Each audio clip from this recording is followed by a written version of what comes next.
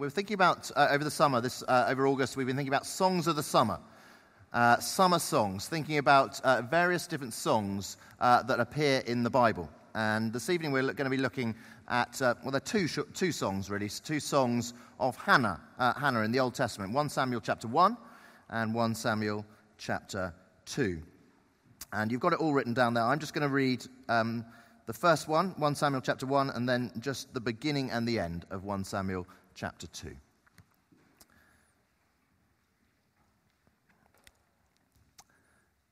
(1 Samuel 1 verse 10). In her deep anguish, Hannah prayed to the Lord, weeping bitterly. And she made a vow, saying, Lord Almighty, if you will only look on your servant's misery and remember me, and not forget your servant, but give her a son, then I will give him to the Lord for all the days of his life, and no razor will ever be used on his head. As she kept on praying to the Lord, Eli observed her mouth. Hannah was praying in her heart, and her lips were moving, but her voice wasn't heard. Eli thought she was drunk, and said to her, How long are you going to stay drunk? Put away your wine. Not so, my lord, Hannah replied. I'm a woman who's deeply troubled. I haven't been drinking wine or beer. I was pouring out my soul to the Lord. Do not take your servant for a wicked woman. I have been praying here out of my great anguish and grief. Eli answered, Go in peace, and may the God of Israel grant you what you have asked of him. And as those who know the story will know that then Hannah does give birth to a boy, Samuel. And then this is chapter 2, her response after Samuel has been born. Then Hannah prayed and said, My heart rejoices in the Lord. In the Lord my horn is lifted high. My mouth boasts over my enemies, for I delight in your deliverance. There is no one holy like the Lord. There is no one besides you. There is no rock like our God. And let's go down just to verse 9. He will guard the feet of his faithful servants, but the wicked will be silenced in the place of darkness. It is not by strength that one prevails. Those who oppose the Lord will be broken. The Most High will thunder from heaven. The Lord will judge the ends of the earth. He will give strength to his king and exalt the horn of his anointed. Let's pray. Heavenly Father, as we are gathered together like this, as we look at your word, at these two songs of the summer, songs of Hannah, we pray, Father, that by your Spirit you would minister to every single one of us here this evening, that you would be filling us afresh with your Spirit, that you would be working in us as you choose to work in each one of us. And we pray this in Jesus' name. Amen. Summer is the time to feel good. Martin Chilton picks the best 20 songs of the summer that will bring you musical sunshine. That was in the Telegraph. Good summer songs give you a special feeling, a carefree, glowing, sunny vibe that is perfect for late-night parties and poolside gatherings. That is marketing from Red Bull, the energy drink. Summer 2017 is just around the corner, and we're getting you ready with some seriously huge bangers. Whether you're hitting the beach or hosting the ultimate summer barbecue, this playlist is packed full of tunes from the likes of Calvin Harris and The Weeknd to Major Lazer and Martin Garrix. Hit play to get your summer started. Capital Radio. Now, all of those, they were all written in early July. Summer isn't over yet, though some might say it hasn't even started with our changeable weather, but we're now into the second half of August. And I want to ask you, how has your summer been so far? Maybe you've listened to Calvin Harris and Major Lazer. Have you got that carefree, glowing, sunny vibe? Has musical sunshine come your way? Have you hit play with those serious bangers? Or have you missed the play button altogether? Perhaps ended up hitting rewind or pause this summer. How has your summer been? Now, I've been, as I said, away a fair bit the last few weeks. I was speaking at a Christian conference in Northern Ireland last week. Before that, I was on holiday in Cornwall. Before that, I was at Focus, like I know many of you were. Before that, I was holiday in Devon. So I've been just away the whole time, basically. And I've had a great time. Don't get me wrong, it's been great. But I wouldn't say it has been pure feeling good and constant glowing sunny vibe. There have been good times, but there have been tough times and challenges as well. And I would guess amongst us all here, if we were all to sort of share in turn, that is played out amongst us all. Amongst us, there will be some who have experienced wonderful things this summer, times of celebration, maybe great exam results, brilliant holiday, getting engaged. Rory and Hannah, congratulations. But there will also be some here who've experienced tough times, illness, relationship difficulties, uncertainties, prayers unanswered, the death of a loved one. Amongst us, if we're honest, this summer there will be desperation as well as celebration. And the truth is, Hannah's 2 songs that we're looking at this evening, they cover both desperation and celebration. Now, you probably know the sort of backing track to these 2 songs well. In one way, Hannah had a lot going for her. She's married, and she's married to a husband, Elkanah, who loves her, who cares for her greatly, and yet her life is messy. She has a husband, but she shares him. She shares a husband with Peninnah, an overly mouthy, pain-in-the-neck woman who, chapter 1, verse 7 says of her, her rival kept provoking Hannah in order to irritate her.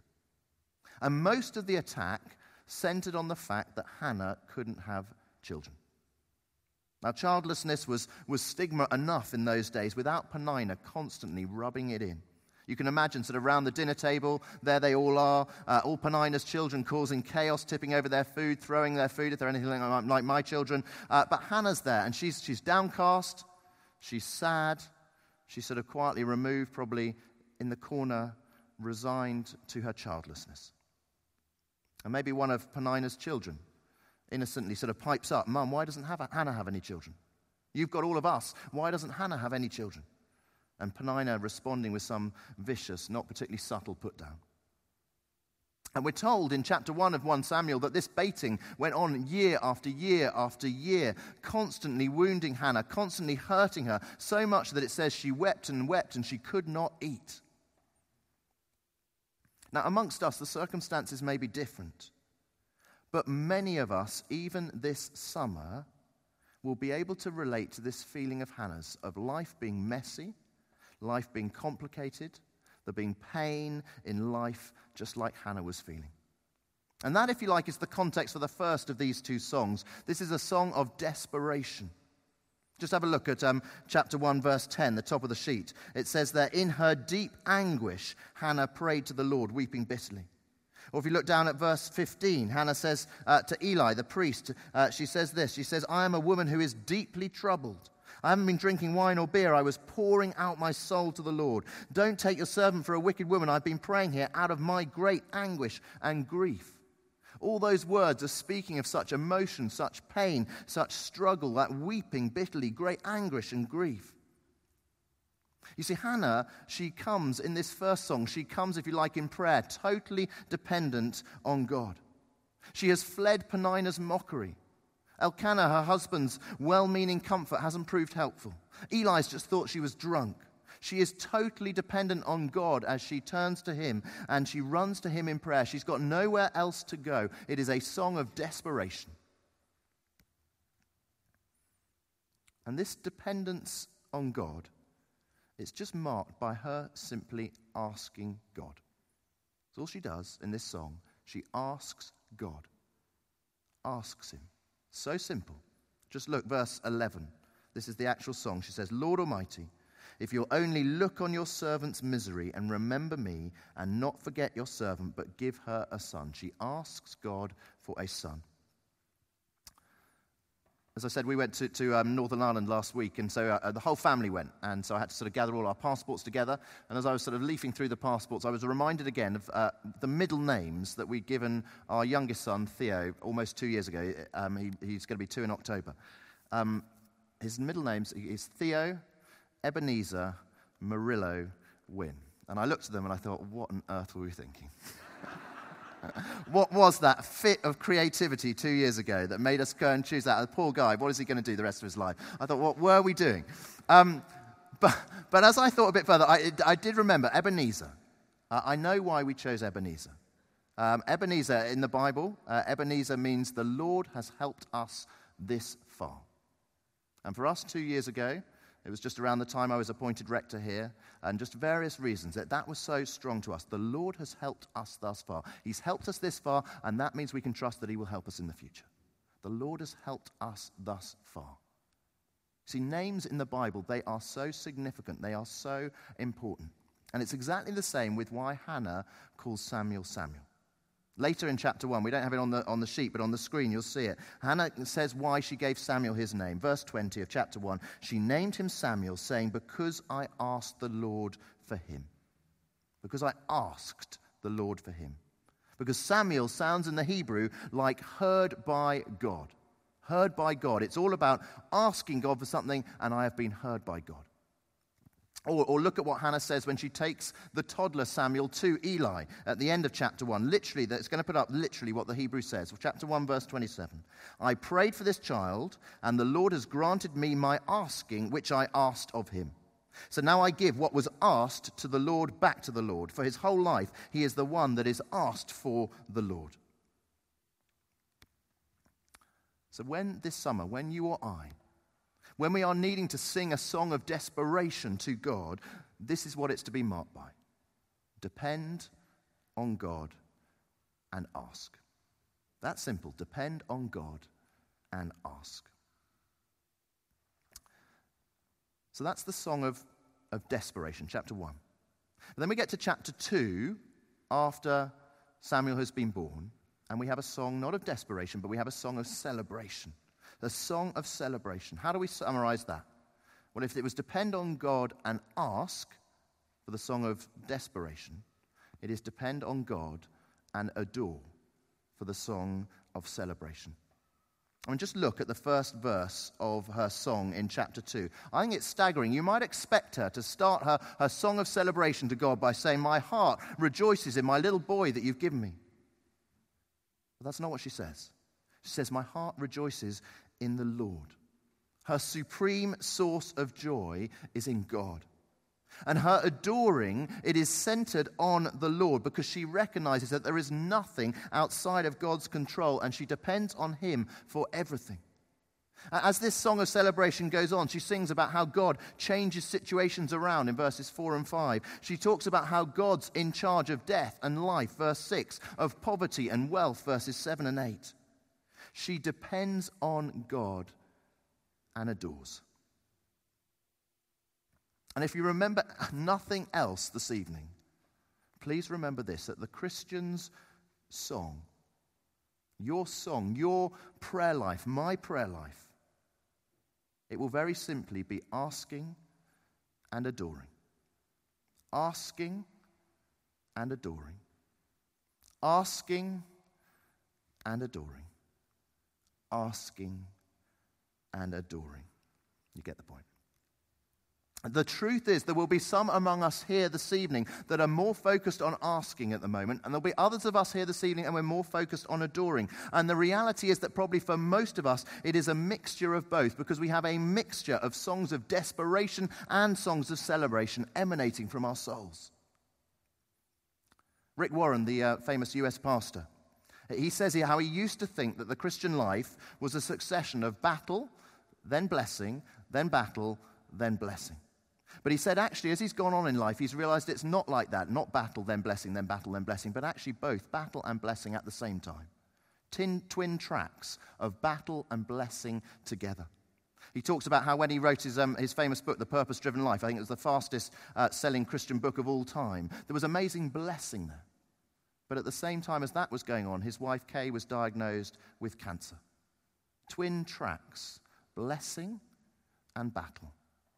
Twin tracks of blessing and battle, and therefore twin tracks in our prayer life of adoration where there's blessing and of asking where there's battle. And that'll be the same for all of us here this evening. Even this summer, those twin tracks, battle and blessing. So asking and adoring. And so what I'd love to do is just to finish by pointing out, if you like, two applications that are, you see them in both of the two songs. You see it in the song of desperation, and you see it in the song of celebration. Two applications that are true whether you currently feel you're more in a time of desperation or more in a time of celebration. Two applications that are true for all of us, whatever our asking or adoring combination is at the moment. And here's the first one. First one is, can I encourage each of us, please focus on who you are singing to. Focus on who you are singing to. See, Hannah's song of desperation first. She starts, Lord Almighty. She's referring to the bigness of God, that God is powerful, and yet she also recognizes that this powerful, almighty God, he is interested in her. I wonder if you remember in Exodus 3, verse 7, God is preparing Moses to lead God's people out of Egypt. And God says to Moses, he says this, I have looked on the misery of my people who are in Egypt. And Hannah, here in her prayer, uses exactly the same wording. She says, if you will only look on your servant's misery. Hannah assumes that the God who has looked on the misery of a whole nation will also look on the misery of an individual obscure woman in the hill country of Ephraim. She knows that God, he is powerful, but he is also personal too. And when we look at the Song of Celebration in chapter 2, it's exactly that same combination. Hannah starts so personally, my heart rejoices in the Lord, but she ends globally, powerfully, the Lord will judge the ends of the earth. And of course, that's just how Jesus taught us to pray. He said, our Father in heaven. Our Father, so personal, but he's in heaven. He is powerful. That personal and powerful combination. And when we recognize that prayer is simply an invitation for you and I to come to a personal Father who is mighty, who is powerful in heaven, well, then we have learnt the very heart of prayer. It is nothing more complicated than that. It is you and I coming to our Heavenly Father and adoring him and asking him for things. So please focus on who you are singing to. And then secondly and finally, focus on your song of the future. Focus on your song of the future. You see, Hannah's song of desperation in chapter 1, it is wonderfully answered by God. She is provided with a son. But I'm sure for most of us here who've been a Christian for any length of time, we'll have had periods where we are cynical about prayer. Does it work? Does it really make any difference at all? We've prayed, I've prayed, you've prayed. We've prayed for something particular. We've prayed for a new job, a new home, a restored relationship. We've prayed for someone to become a Christian. We've prayed for God to provide us with a husband or a wife, to pray for God to provide us with a child. But it seems to have made no difference. Or we have prayed for something. God seems to have answered with a yes, but then we just think, well, it would probably have happened anyway. What's the right attitude to prayer? Should we just be sort of full of faith? God will answer every prayer I pray with a resounding yes, healings, miracles, let's name it and claim it. How should we pray? Bill Hybels writes this in his book about prayer. He says, if the request is wrong, God says no. If the timing's wrong, God says slow. If you're wrong, God says grow. But if the request is right and the timing is right and you are right, God says go. Now that is good. It's good advice. It's really helpful. But even if we are praying with exactly the right motives, we still can't guarantee that God will answer our prayers with a yes. We need some caution. Just think for a moment of the early church. It's been so great having David here, resident in Jerusalem. Just think back. The early church, 2 of the 12 disciples. Acts chapter 12, they get put in prison. James and Peter. And what happens to them both? So you read Acts chapter 12, James gets put to death by the sword, and Peter miraculously escapes prison through an angel. People would have prayed for them both. They'd have prayed for them both. One dies, one lives because of an amazing miracle. And while some of us here will be experiencing Peter-type situations, others of us here will be experiencing situations more like James. Some in situations of breakthrough, some situations more resembling death. All of our prayers, they're not necessarily answered with a yes. But what Hannah shows us is this. what Hannah shows you is this: that every time God does answer our specific prayer with a yes, it is, if you like, it is a micro picture of what God has promised to do in the macro, in the whole world in the future. Because we know that one day there will be a guaranteed complete transformation of this world. And because we know that, we can pray with true expectancy now that what we are praying for now can be answered with a yes, acting as a micro visual picture now of the full transformation that will be in the macro when Jesus finally returns and ushers in a new creation. Focus on your song of the future. And just to sort of root that, I just want to show you, as I close, one specific example of this in Hannah's prayer of celebration. Chapter 2, look at the very end of the prayer, the song. Verse 10, down at the bottom, the final sentence of her prayer, she prays, God will give strength to his king and exalt the horn of his anointed. God will give strength to his king and exalt the horn of his anointed. Now, as she prayed that prayer, what's the problem? There was no king in Israel. There was no king in existence in Israel as Hannah prayed that. Her prayer is prophetic. Her prayer is looking forward to a promise of strength to King David, who Samuel, her son, would anoint. But her prayer is actually looking further forward too, to Jesus, to the King, to the Anointed One. And it is a great reminder for us here and for our own prayer lives. The only reason that we can be expectant in what we pray for in the here and now is because of the King Jesus. It doesn't matter how wonderful or disastrous we are, how morally excellent or not we are. It doesn't matter how much or how little faith we have. The magnitude of our faith is not the key. The direction of our faith is what is key. Because it must be faith that is directed towards Jesus, the King, the Anointed One, because it's Jesus who has all the strength and the power. It is King Jesus who is powerful and personal.